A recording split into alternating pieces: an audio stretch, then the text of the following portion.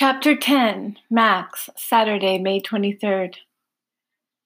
Hey, I'm always game to do life-threatening shit, he says sarcastically. Seriously, though, that idea sounds better than walking right now, he adds. Plus, we'll be able to see around us and choose the best place to fuel up. All right, well, we've got a few minutes before it's close enough to hop on. Make sure all of your stuff is secure. Let's get our game faces on. Max, you and I will head towards the train and get on first. We will be able to help Wiley and Skylar get on as we pass them. He's talking with his hands again. I'll help Wiley. You can help Skylar. Unless you're feeling stronger than your old man today. He nudges me and cracks a smile. I'll let you show off for once, okay? I say as I nudge him back with an amused look.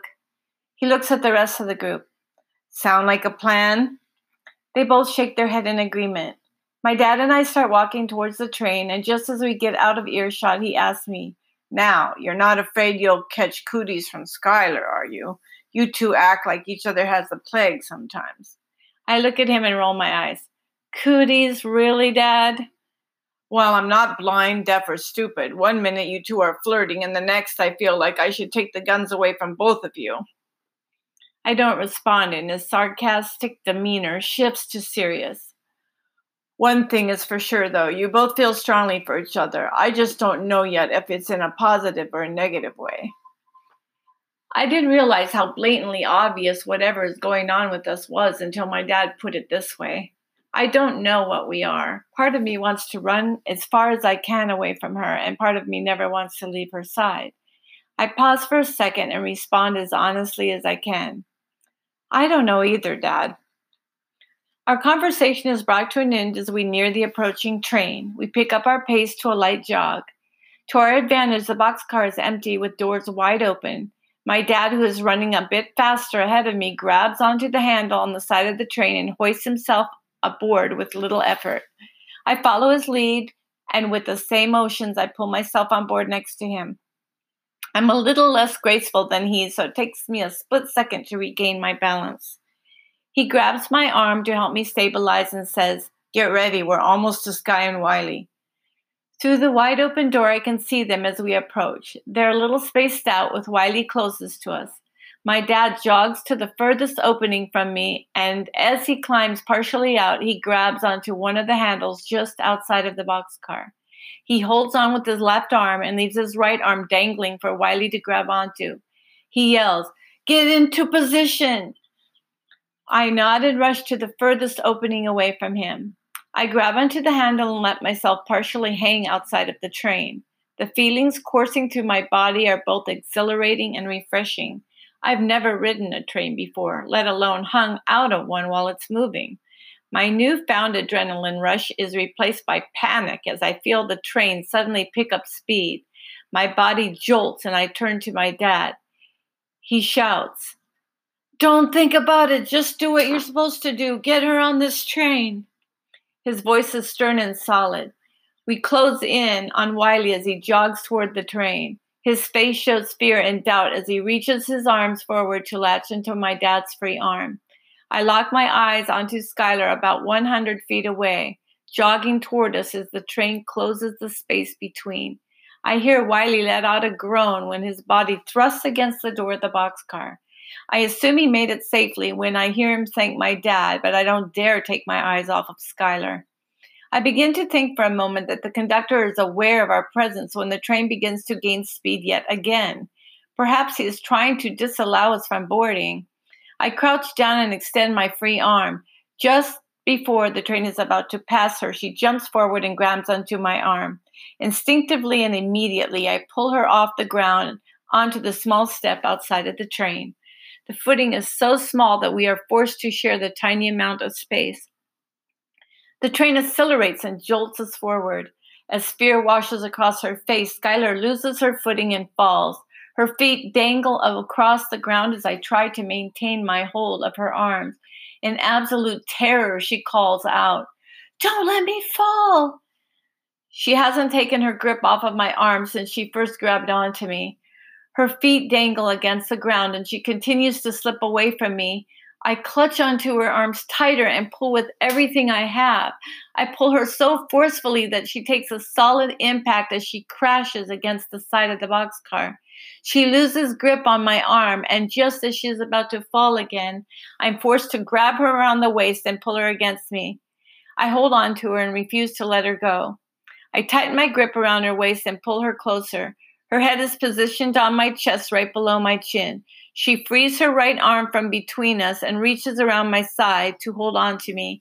Despite the speed of the train and all of the other movements, I feel her body tremble in my grip.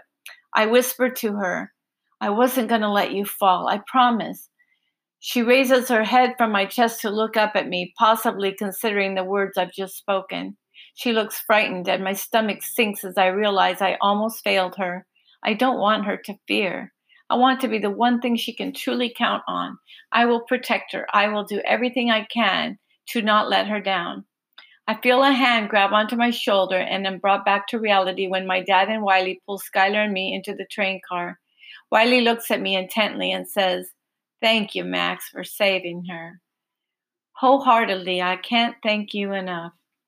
I reply back, "I'll do everything I can to make sure nothing like that happens again. I'm sorry I let it happen." I turn to look at Skylar and see that she's standing on the inside of the boxcar right where I almost lost her. I shake Wiley's hand and he gives me a half hug. He starts to say, "Max, it wasn't your fault," but I interrupt him and say, "Give me a minute," and turn to walk away. I walk over to her and place my hand on her shoulder. She doesn't turn around, but her body tenses. "Are you okay?" She replies in an almost cracked whisper, "No." "Talk to me," I say to her, concerned. "I'm scared."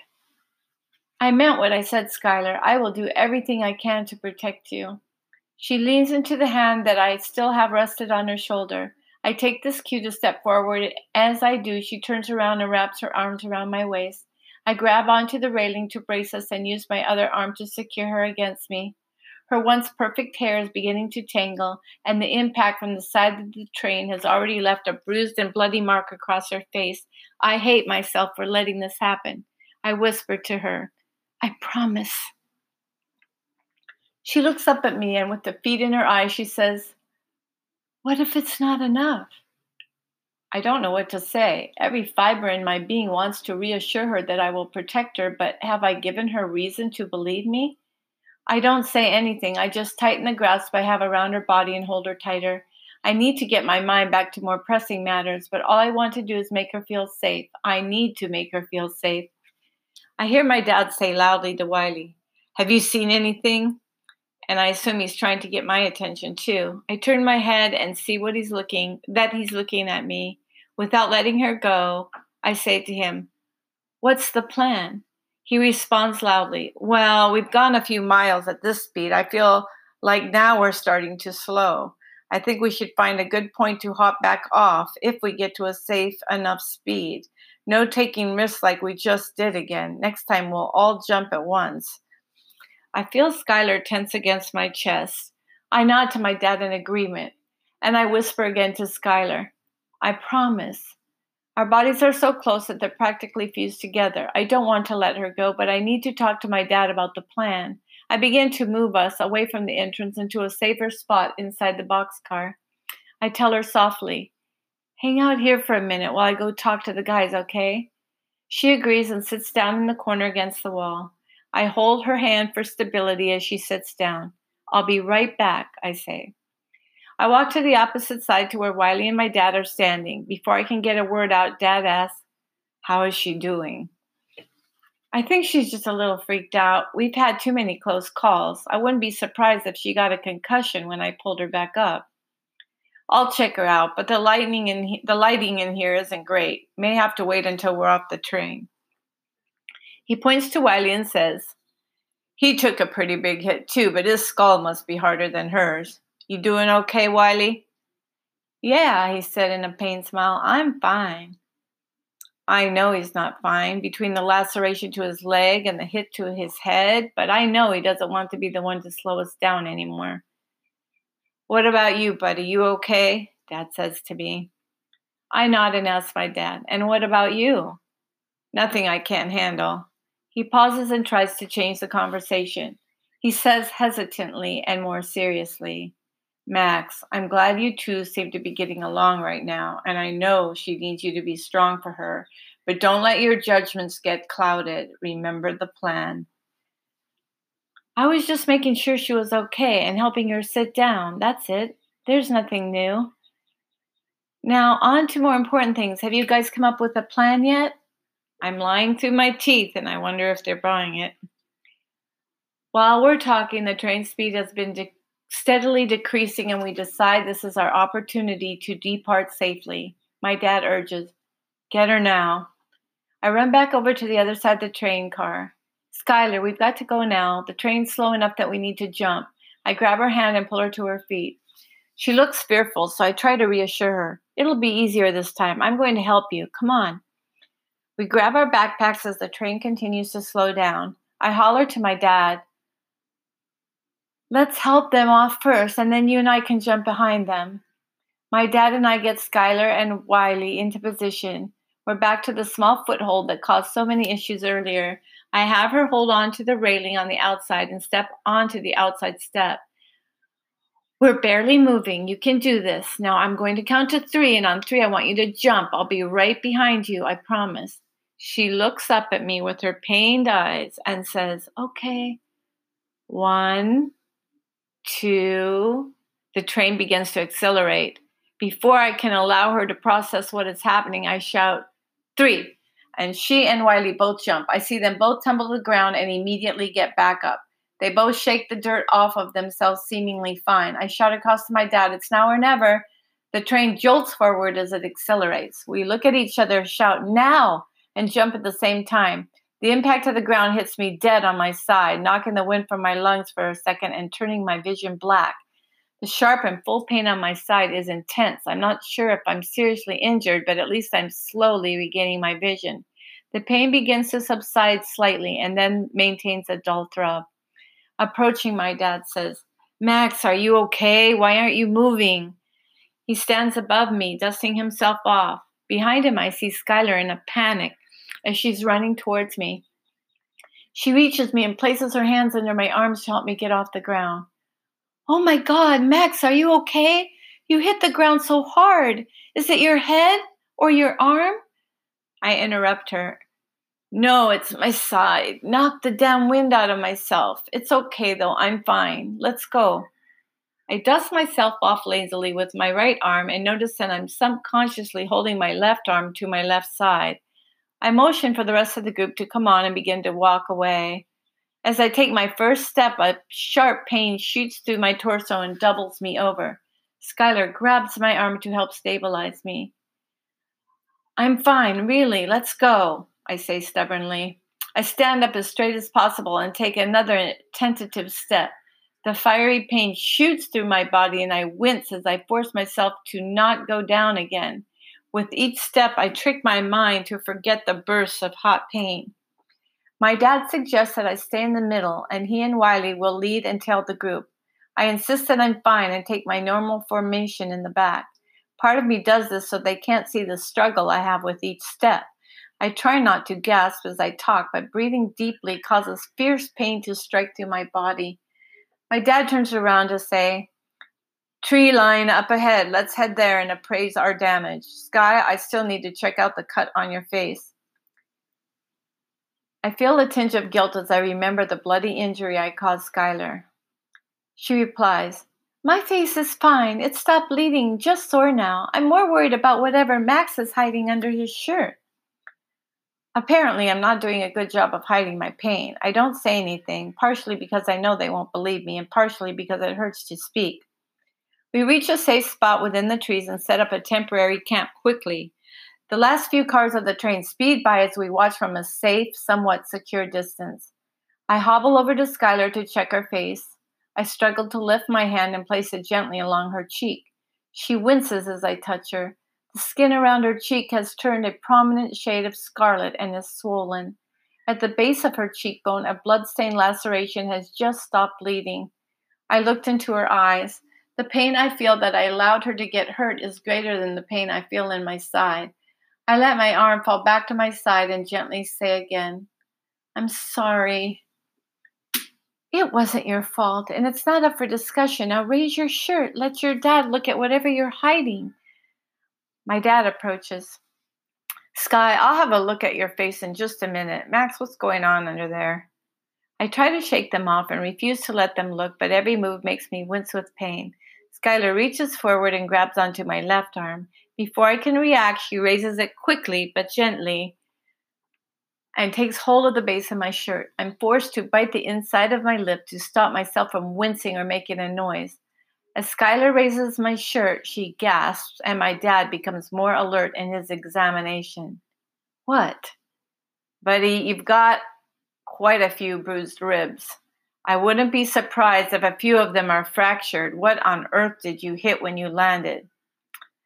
The earth, I say sarcastically, and as I slightly chuckle, pain soars through my side. Can you take a deep breath? I don't want to try. Okay, I'll take that as a no. My dad ponders for a second. I hate to say it, but there's really not much we can do for this. We've got mild pain pills in the first aid kit, but that's about it. My dad walks over to get the first aid kit. Skylar takes her hand off of my arm and places her palm against my rib cage as gently as I place my hand on her cheek. I flinch at first, but her touch is actually soothing and gives me a calming optimism. I savor every second of her hand on me and am disappointed when the moment ends all too quickly. Here, take this. There's no point in wrapping you up. You're just going to have to keep taking these when the pain gets bad. As long as there's nothing internally damaged, I think ribs heal up in a few weeks. I can't believe you hit the ground that hard, Max. Try falling a little more gracefully next time. He hands me the pills, just plain acetaminophen, like that will do anything, and a bottle of water, and turns his attention to Skylar. Okay, Sky, let's have a look. Just go ahead and sit here first. He motions for her to take a seat on an old cut-down tree stump. Leaves crumble beneath their feet. I place the pills in my mouth and watch her as I open up the bottle of water. She pulls at her bottom lip with her teeth, something I notice her do often, and that somehow, even covered in dirt and blood, makes me incapable of looking away. I swallow the water and pills as I listen to my dad talk about her wounds. This guy looks a lot worse than he really is. Here, let me clean you off a little bit.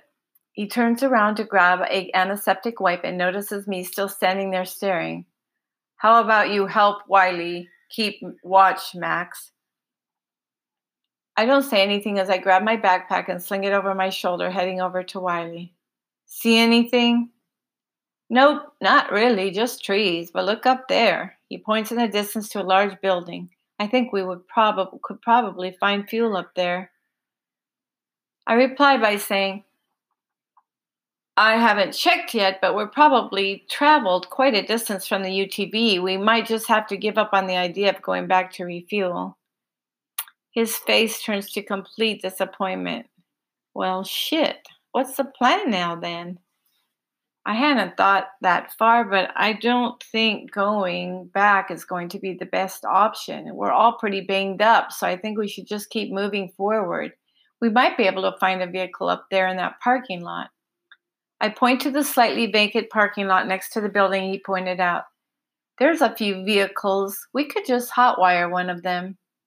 Before we get much further in our discussion, Skylar and my dad walk up to join in. I look at Skylar and see that the majority of the blood that was once covering her cheek has been wiped away. She now has a bandage about the size of my palm, covering quite a bit of her cheek. The rest of her face is speckled with little bits of dirt, but she still catches my eyes and gives me the sweetest and subtlest grin. What were you saying, Max?